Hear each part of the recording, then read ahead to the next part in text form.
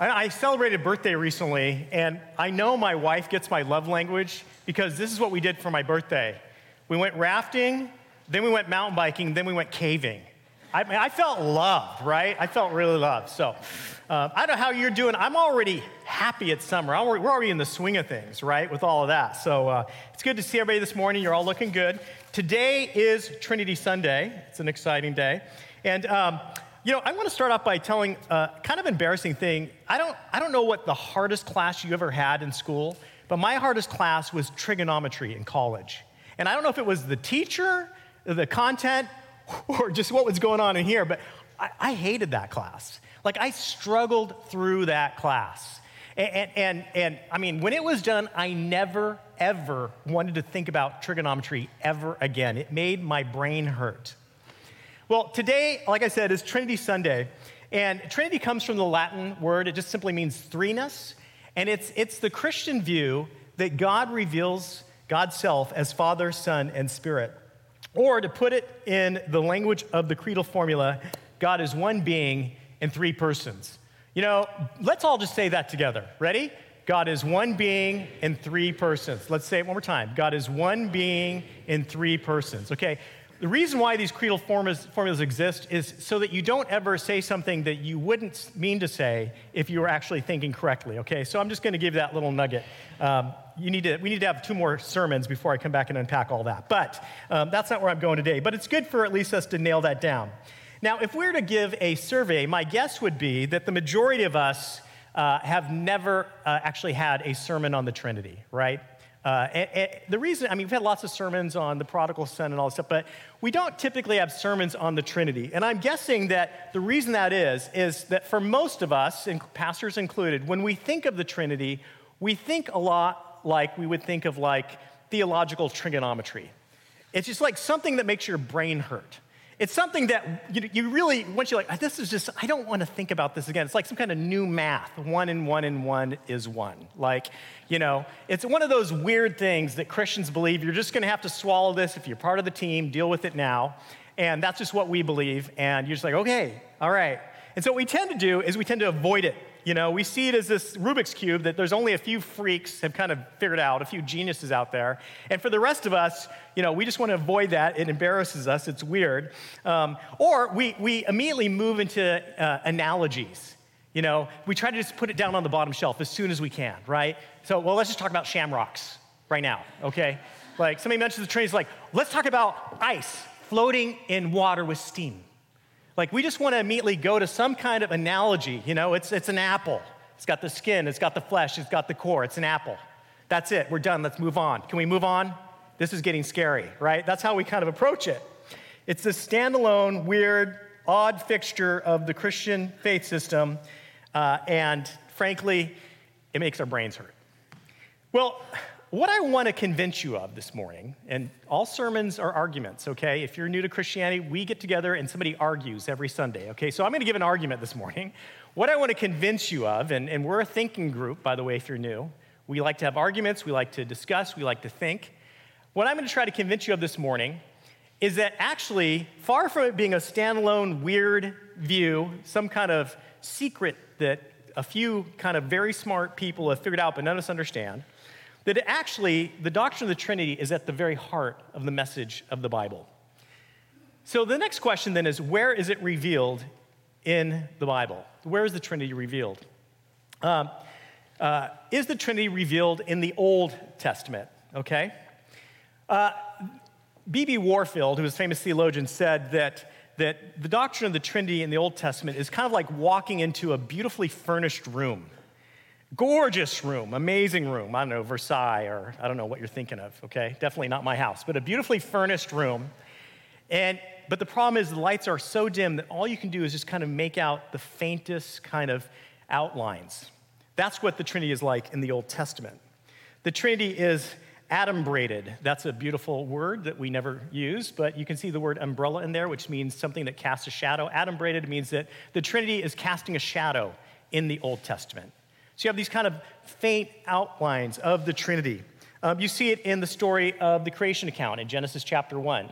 where God creates and the Spirit is hovering. The Spirit of God is hovering, and the Word of God comes forth and then generates change within the chaotic waters. So the Spirit and the Word are there forming, and it's almost like these are almost their own thing, right? You see that taking place. But by and large, it's very shadowy. So we have things like Psalm 33:6, by the word of the Lord the heavens were made, and by the breath, the ruach, the Spirit, by the breath of his mouth, their hosts. Breath is very important. Spirit, the idea is that the Holy Spirit is oftentimes associated with the breath of God, okay? So there's Old Testament shadow of the Trinity, and in fact, you are right now looking at an Old Testament shadow of the Trinity. We have one actually right here at Christ Church. Actually right up here, okay? My little sketch here, this is actually from a Ukrainian artist that did a take on a Russian artist, Rubelov's famous icon, the Trinity, okay? And actually, right up here, I actually put it right here, we actually have a take on that Old Testament Genesis 18 passage where there's 3 visitors that come to Abraham.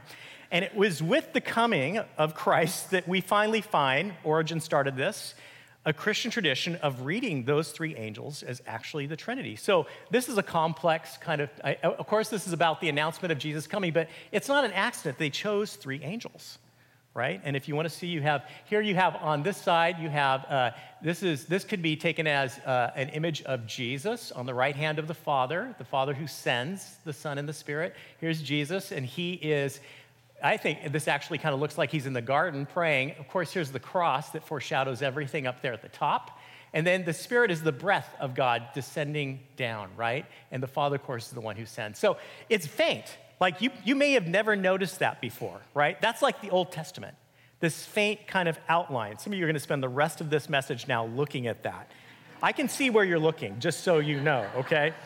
All right. So is the Trinity found in the New Testament? Is the Trinity found in the New Testament? Here you have to be careful, because by the time we get to the New Testament, the Trinity is already assumed in the New Testament.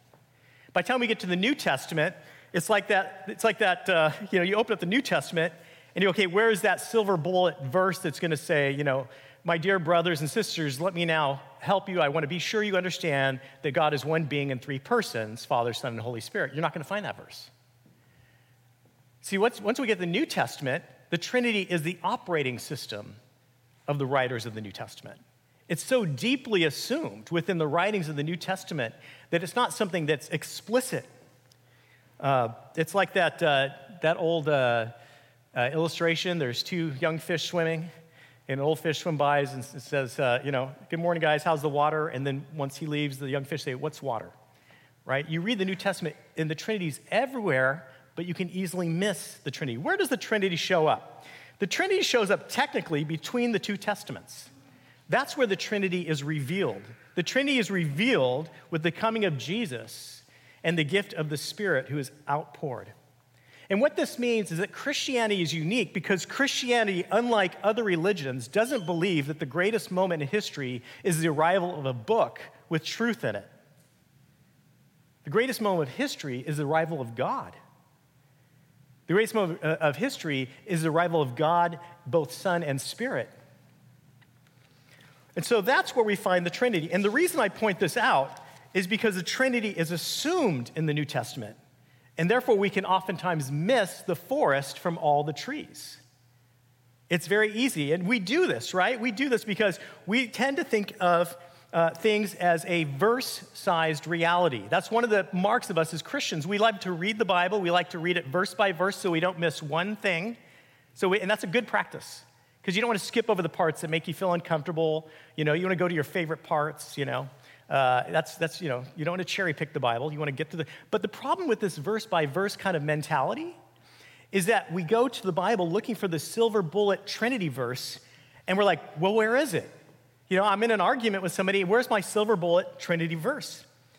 By the way, the verses were given, they were actually put into the Bible in the 16th century. So, we might not be thinking actually the way that the writers of the Bible thought, So there's a real problem here is that we can miss the forest from all the trees. Don't worry, there are some verse-size descriptions of the Trinity, okay? But because the fact that the Trinity is revealed at this unique point in history, we can miss it. Matthew Barrett, in his book, Simply Trinity, writes, the Trinity is revealed at a unique point in history, the time between the Testaments. If the Trinity begins to come into full light with the incarnation of the Son, Christ Jesus, then God's full revelation of his triune identity occurs after the writing of the Old Testament, but before the writing of the New Testament. So I just threw that in there so you could see that's a good book, by the way, Simply Trinity. And see, I'm not the only person saying this, so there you go.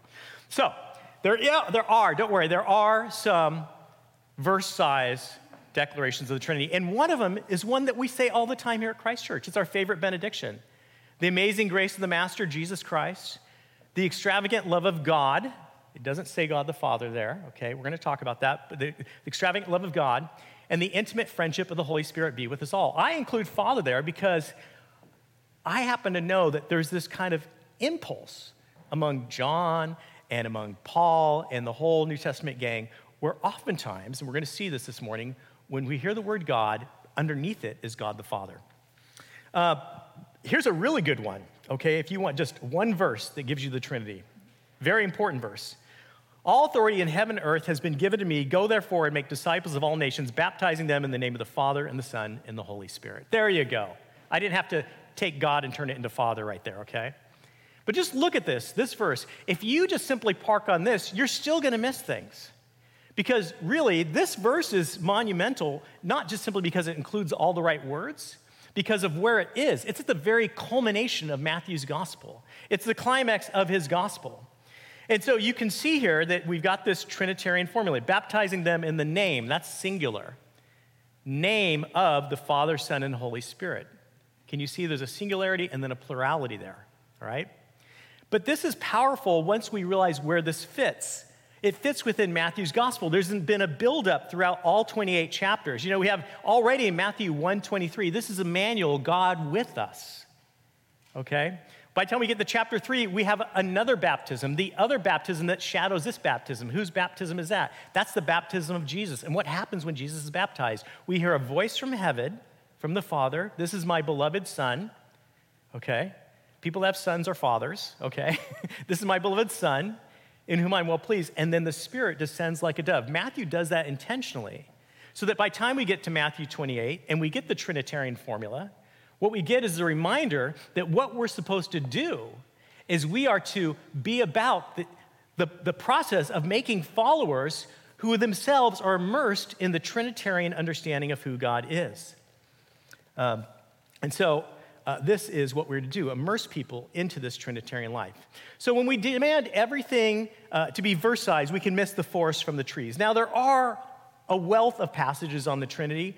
I'm just going to give you a helpful hermeneutic to find these passages because we are blinded. We immediately think Trinity, we go off into shamrocks and we go off into ice that's in the water and no. Like, we really need to see the Trinity. It's in the Bible. It's all over. So here's some basic, and I get this from a guy named Scott Swain in his book, Introduction to the Trinity and Introduction. And so here are three kind of passages that speak of the Trinity. First, there's inter-Trinitarian conversation passages, okay? Creation reveals many things about God. But one thing it doesn't reveal is the inner life of God, okay? The Trinity is one of those things that's not revealed in creation, all right? You can reveal that there's a maker, you can reveal that maker is intelligent, powerful, all these things. But the Trinity is internal to the life of God. And so in order to know that, we have to actually have God tell us that God is Trinity. God needs to reveal that, okay? And one of the ways God reveals that is God lets us eavesdrop on conversations amongst the persons of the Trinity. I don't know about you, but if I really wanted to find out what's really going on with my parents, I would sometimes eavesdrop, okay? Like that. But if my parents wanted me to know what's going on, they might decide to kind of talk really loudly if they knew I was eavesdropping to inform me of what they wanted to inform me of, okay? In Matthew 11, 25, 27, Jesus breaks out in praise saying, "Thank you, Father, Lord of heaven and earth, that you have hidden these things from the wise and understanding." You've hidden them from the wise and understanding and revealed them to little children. Yes, Father, for such was your gracious will. All things have been handed over to me by my Father, and no one knows the Son except the Father, and no one knows the Father except the Son, and anyone to whom the Son chooses to reveal him. Jesus right here is revealing the relationship between the Father and the Son within the internal life of God to little children that will listen, not to brilliant theologians. Who is the Father here? Well, the Father is the Lord of heaven and earth, the Lord of creation. But look what Jesus has. Jesus shares this authority. The Father has handed all things to him, so he is also the Lord of heaven and earth. And this anticipates Matthew 28:19, which Jesus gives us in the Great Commission. All authority in heaven and earth has been given to me. Again, this is an anticipation building up to the end of Matthew, right? And so this is insider knowledge. The Trinity is insider knowledge. By naming themselves within our hearing, God is very strategically letting us know about God's internal relations as Father, Son, and Spirit. By the way, the largest inter-Trinitarian conversation takes place in John 17. Amazing, John 17. Here's the point. The Trinity is God's revelation of his internal life. God is revealing who he is. Now, a verse I love is Deuteronomy 29:29. The secret things belong to the Lord, but the things that are revealed belong to us and to our children forever, that we may do all the words of this law. What this tells us is three things. Number one, God has secrets. And not all those secrets are things that we couldn't understand. Some of them are things that we could understand, but God keeps those as secrets. How many of you want to know some of the secrets of God? Shame on you. Those are God's secrets. They belong to the Lord. Didn't you just hear me say that? They belong to him. How dare you? Okay? But God also grants us some of his secrets. He reveals those secrets. And those are the kind of secrets that we can understand and we can pass them on to our children. And I would say to you that the doctrine of the Trinity is one of those secrets of who God is that he has revealed to us, and he does that through his inter-Trinitarian conversations. And we can pass those on to our children, but we don't just have this as like a nice, this is one of the dangers of being a theologian, like, I know all these things, these secrets that God has given, I know them. Why do we know these secrets? For practical purposes, that we might actually live differently, right? So that we might do all the words of this law. Deuteronomy 29:29, every theologian should make that their first memory verse. Okay, so the first one is the inter-Trinitarian conversations. The second one is cosmic framework texts. These are where basically the Trinity is set within the entire cosmos. God's work within the cosmos is seen in relationship to the Trinity. Of course, we already talked about Genesis 1, adumbrates. You guys are all going to learn adumbrate today, right? I love that word. We need to bring adumbrate back, okay? I know it's a Jerry word, but I like it, okay? It shadows, the Trinity. We see that. But when we get to John's prologue in the Gospel of John, verses 1-18, John, what I love about him is that he goes all the way back to the beginning. I just have to throw this in here. Mark, when he wants to, we have to talk about Jesus. Mark says, okay, let's go back to John the Baptist. He even goes to Isaiah, who prophesies John the Baptist. When we get to Matthew's like, oh no, you're talking about Jesus. You got to go back to Abraham. We get to Luke, that's not far enough. We got to go all back to Adam.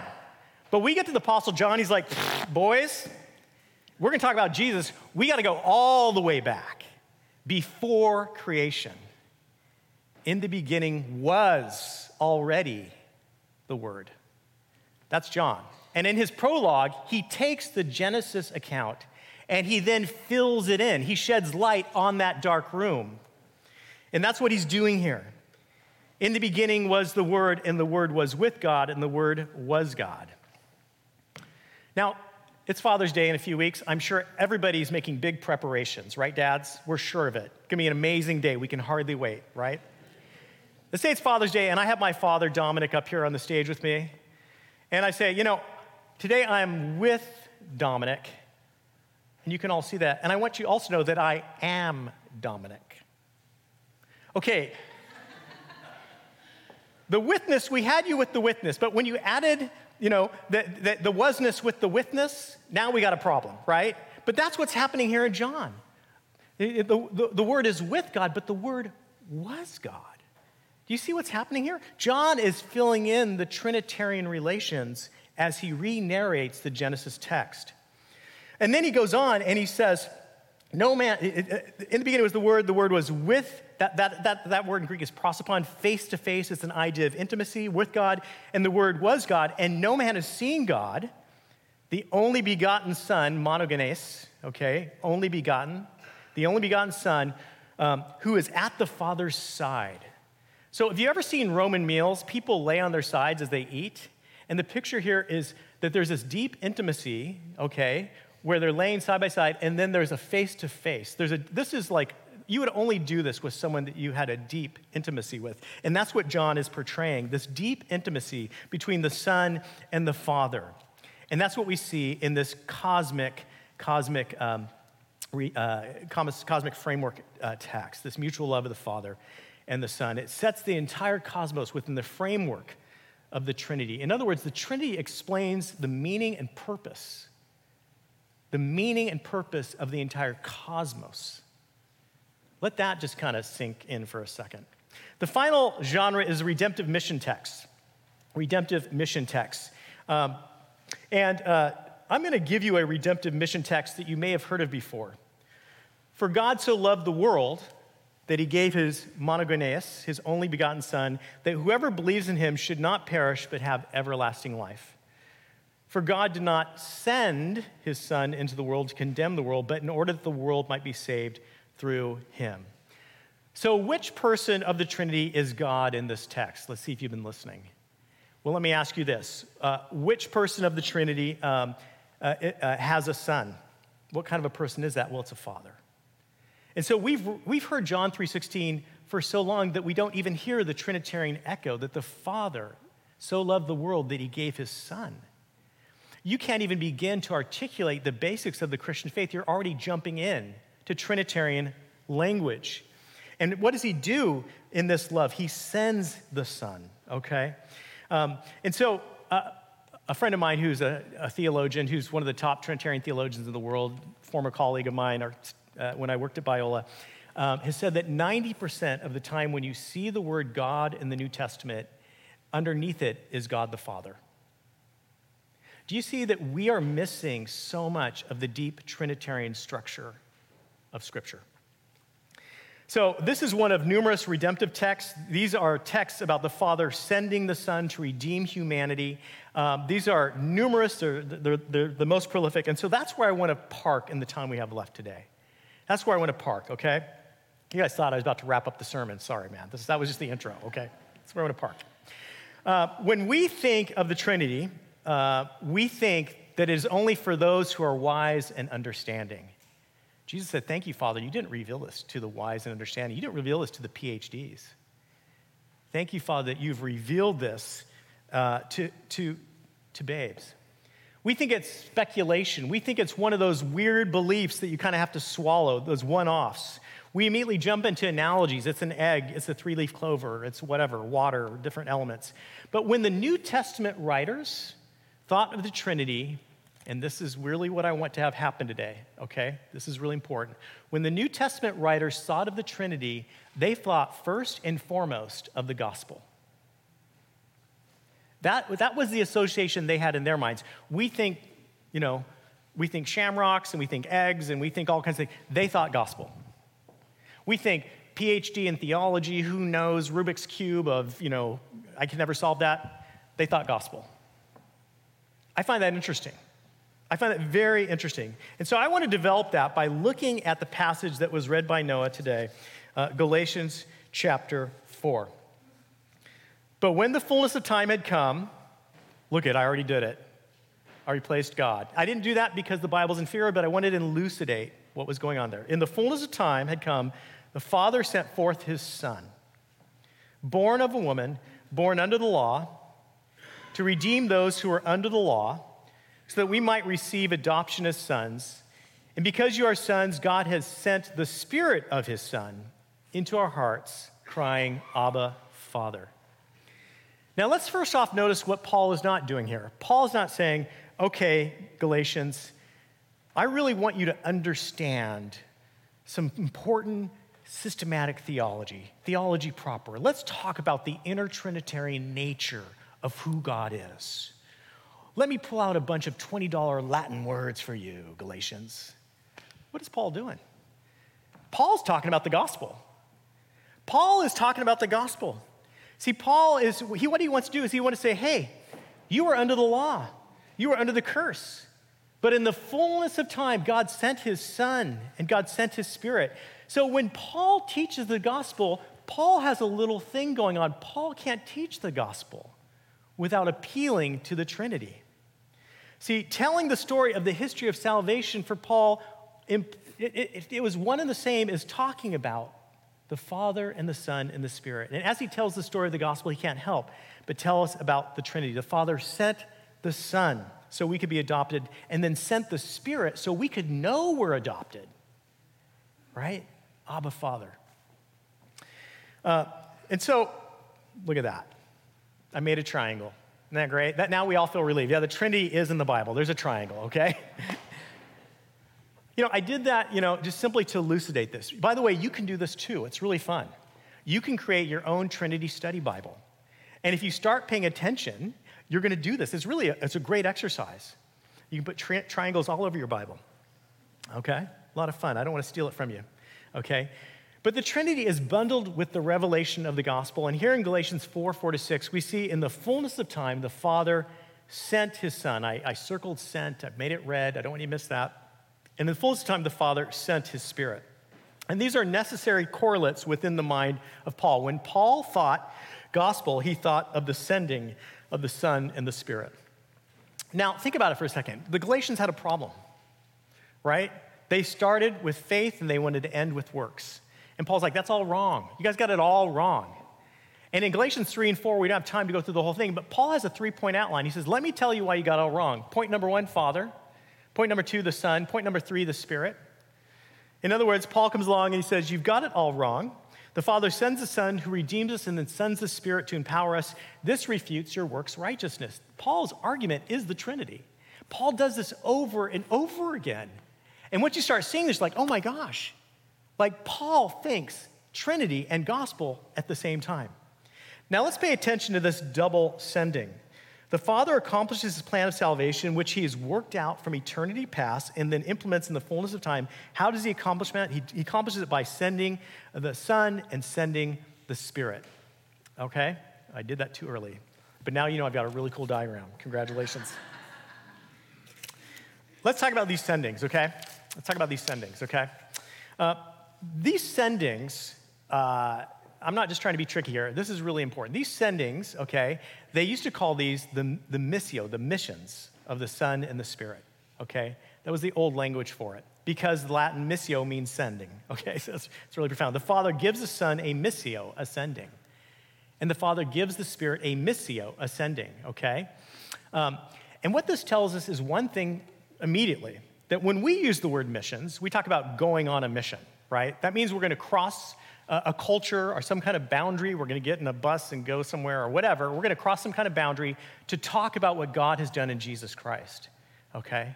But this is just kind of a cool thing. This is just a side. This isn't the whole sermon. But it's really interesting that at the heart of what we do, before we ever had a sending, the Son and the Spirit had a sending.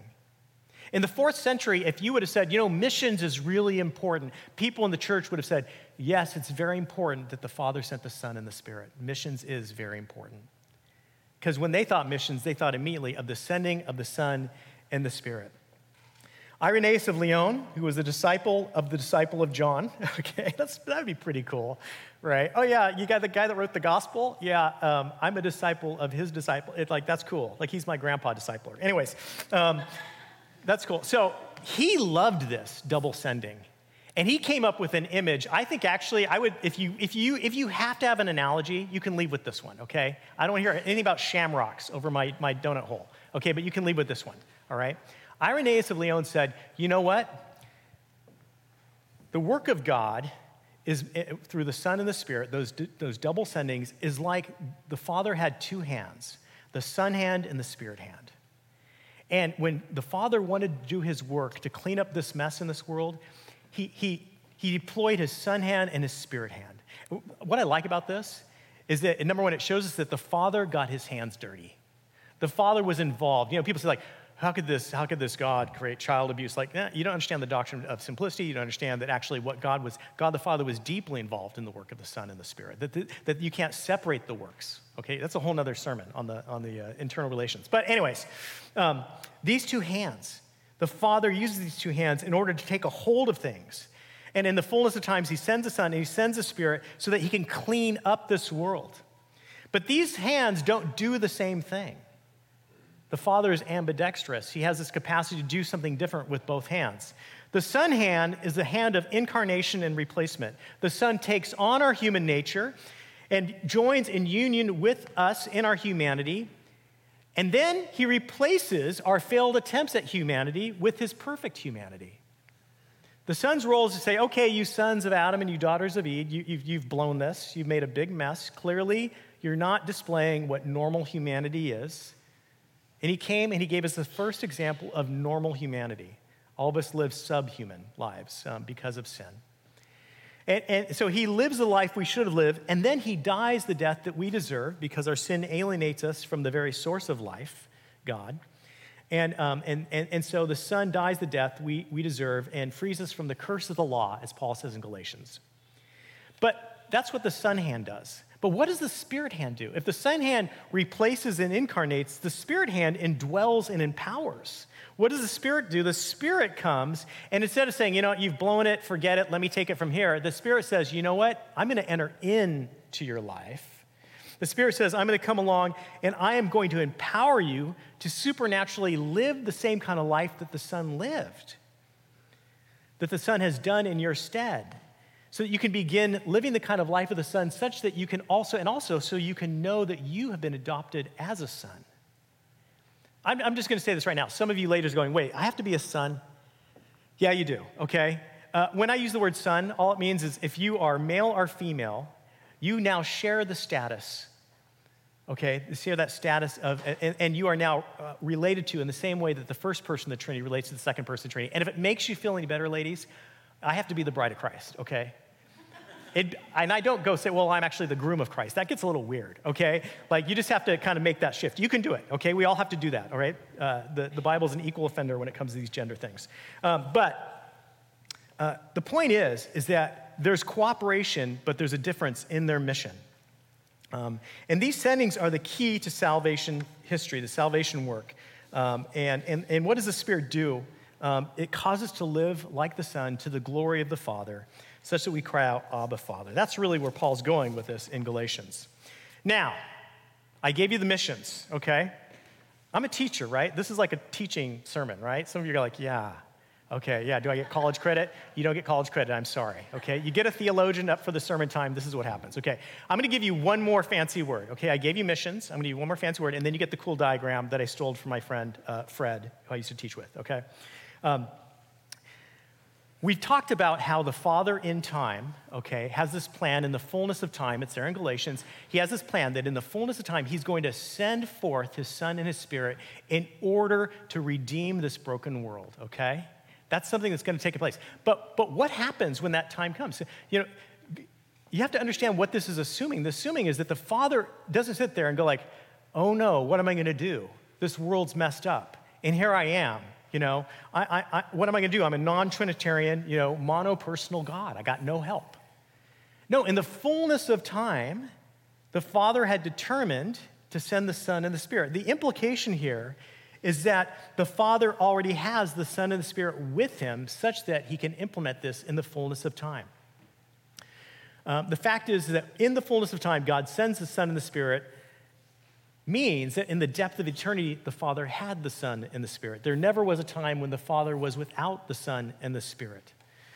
There never was a time when the Father and Son were not together and without the Spirit. This is something that has happened through all of eternity. And this is what's mind-blowing. If God had never created, God had never needed to enter into this world, never needed to send the Son and the Spirit, the Father, Son, and Spirit would have always already been eternally in this relationship. It has nothing to do with us. The Trinity ultimately tells us that there's something true about who God is. That has nothing to do with us. It's like that moment when you're like, oh my gosh, like my parents had a life before I came along. like it doesn't revolve around me. The doctrine of the Trinity helps break us from our narcissistic assumption that puts God as entirely within history, always acting on our behalf. And so that's why I want to talk about not just the missions of God in time, but the processions that have eternally happened within God's stead. And this is where we're getting to the heart of the doctrine of the Trinity. Okay, here's this chart I stole from my friend Fred in his book, The Deep Things of God, How the Trinity Changes Everything. That's a great title, right? And it illustrates the processions and the missions, okay? You see that blue line? Below that blue line is the missions. These are the sending of the Son and the Spirit in salvation history. And everything above that is the processions of God, okay? Now, this chart is meant to show you, oh, it's behind the drum kit. It's meant to show you that the movement of the Father and the Son, in which the Son is eternally begotten of the Father, eternally from the Father, and the movement of the Spirit, which is eternally from the Father, is then mirrored in God's work of salvation. Can you see that? This is one of the coolest things ever, okay? This is like when I saw this, I started crying. Like, I just realized, like, our salvation, what God has done for us in Jesus Christ and sending the Son and the Spirit is something in which God is inviting us into his own eternal life. The eternal filiation of the Son, the eternal spiration of the Spirit. See, now look, I'm giving you theology words. I'm sorry, okay? But the eternal fromness, okay? Fred Sanders says, when God the Father sends the Son, it's because the Son was always from the Father without getting further away from the Father. The Father and the Son were always in a relationship of the Son being from the Father, with the Son forever saying, I'm from you, and the Father being the one saying forever to the Son, you're from me. And then we could add, and the Spirit saying to the Father, I'm from you, and the Father saying to the Spirit, you're from me. And they're always from each other in their shared being. One being, three persons. It's incredible. We call these eternal relations. It's the idea that there is a relation of origin, our principle. That technical word is procession. There's a procession that's taking place eternally within God's self, dynamically, but it never leaves God's self, that eternal generation of procession. In the being of God, there is a continual coming forth, a fromness of the Son and the Spirit from the Father. And this is at the core of the doctrine of the Trinity, that the life of the living God has within it a procession that stays within the being of God. And this constant going forth stays in and is a dynamic to the life of the Father and the Son and the Spirit. That is the doctrine of the Trinity. And it's not meant to be a Rubik's Cube. It's meant to be something that we dwell on. Now, I could make it less of a Rubik's Cube if I get another shot at the Trinity. I'm not going to spend time developing eternal relations right now because it takes a little bit, but it's not. The reason why you have one being and three persons, okay, I'm not going to go too far into this, but it's not like saying that there's three in one. We use that, but it's not three in one. It's one something and three something, and that's important because if you say that one is three and three is one, you're just being illogical. Okay, so the being and the person is important. We'll get into it. All right, Okay, let's move on. Okay. Something I want you to see, though, here is that the procession is necessary and the mission is not, okay? And that's something I already pointed out, okay? The procession is necessary. God is eternally, necessarily triune. God stepping into history and inviting us into salvation, which then reflects his own inner Trinitarian life, is not. And so this is the coolest thing. This is what I want to drive home. That basically, God deployed his very internal life in his work of salvation. That's what it means, that God has deployed his internal life into his salvation. The life of God, which has eternally existed, then becomes manifested in the way in which the Father sends the Son and the Spirit. Michael Reeves, in a book called Delighting in the Trinity, says, the Father sent his Son to make himself known, meaning not that he wanted simply to download some information about himself, but that the love the Father eternally had for the Son might be in those who believe in him. This is incredible. And that we might enjoy the Son as the Father always has. Ultimately, the Father sent the Son because the Father so loved the Son and wanted to share that love in fellowship.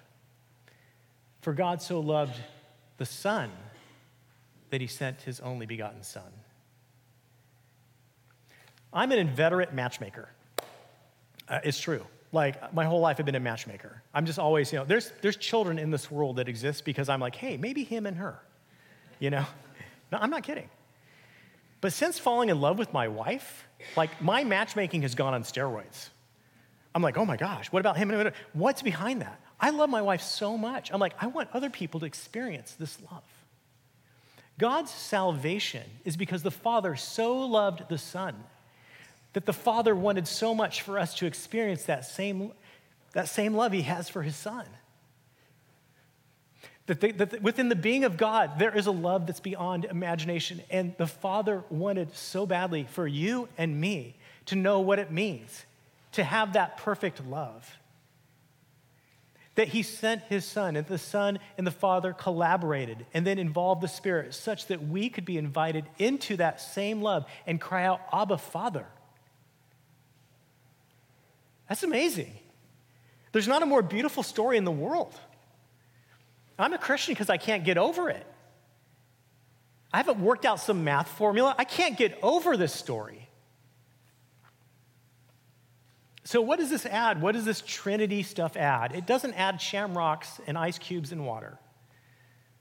It explains the best news there ever was. And as we begin to read our Bibles more Trinitarianly, we're going to see things we've never seen before. We already knew them. We already experienced them. We already knew that God loved us. Our Father loves us. We pray to our Father. We already know that the Son died for us, but it's going to become deeper. One of the things I had that was amazing is a friend of mine got married, and his father-in-law, his new father-in-law to be, was actually in charge of conservation, and he took me and some others as part of this is the bachelor party. I'm like, this is the coolest for me, I'm a nerd. I'm like, this is the coolest bachelor party ever.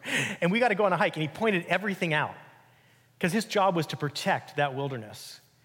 And I mean, I'd walked through that before.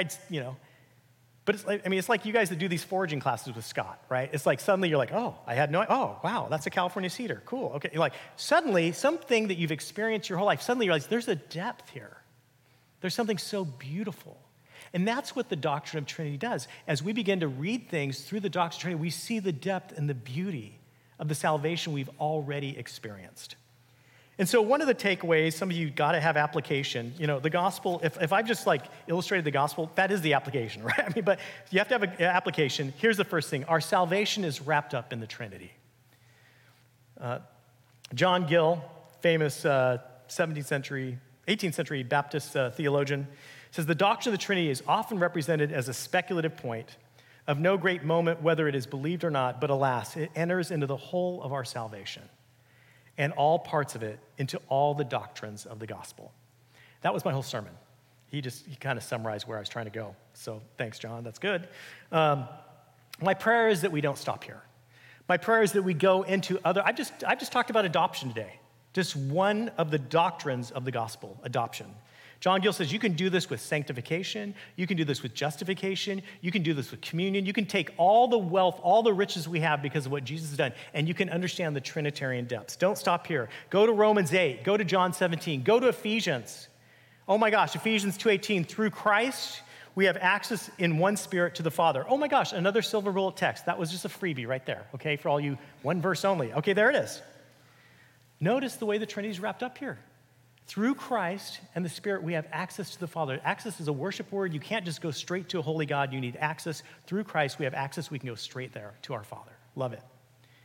So number one, our salvation is wrapped in the Trinity. Number two, our mission in life is wrapped up in the Trinity. Our mission in life is wrapped up to the Trinity. In John chapter 20, Jesus is risen from the dead. He goes to the disciples. They're hiding in a room. Isn't it good to know, the disciples are like that? I mean, that would be us. That'd be me. I'd be like, oh my gosh, our leader died. Stay low. He's hiding in a room. They're hiding in a room. He shows up. He shows them the wound in the side. He shows them the nail scars in his hands. And then he says, peace be with you. They needed some peace, right? He says, peace be with you. As the Father has sent me, now I send you. And then he breathes on them the Holy Spirit. Just as the Father sent the Son and the Spirit, we are sent. We are sent. We've been let in on the very source and meaning of the cosmos. The fullness of time, the Father has sent the Son and the Spirit, the very outworking, the deployment of his own internal relations. And this is the good news that the Father now sends us to share so that we might make disciples, immersing them, baptizing them into this good news, that they can have God as their Father, they can know the Son as their Savior, that they can have the comfort of the Spirit. We can't share the gospel without sharing the Trinity, and we shouldn't.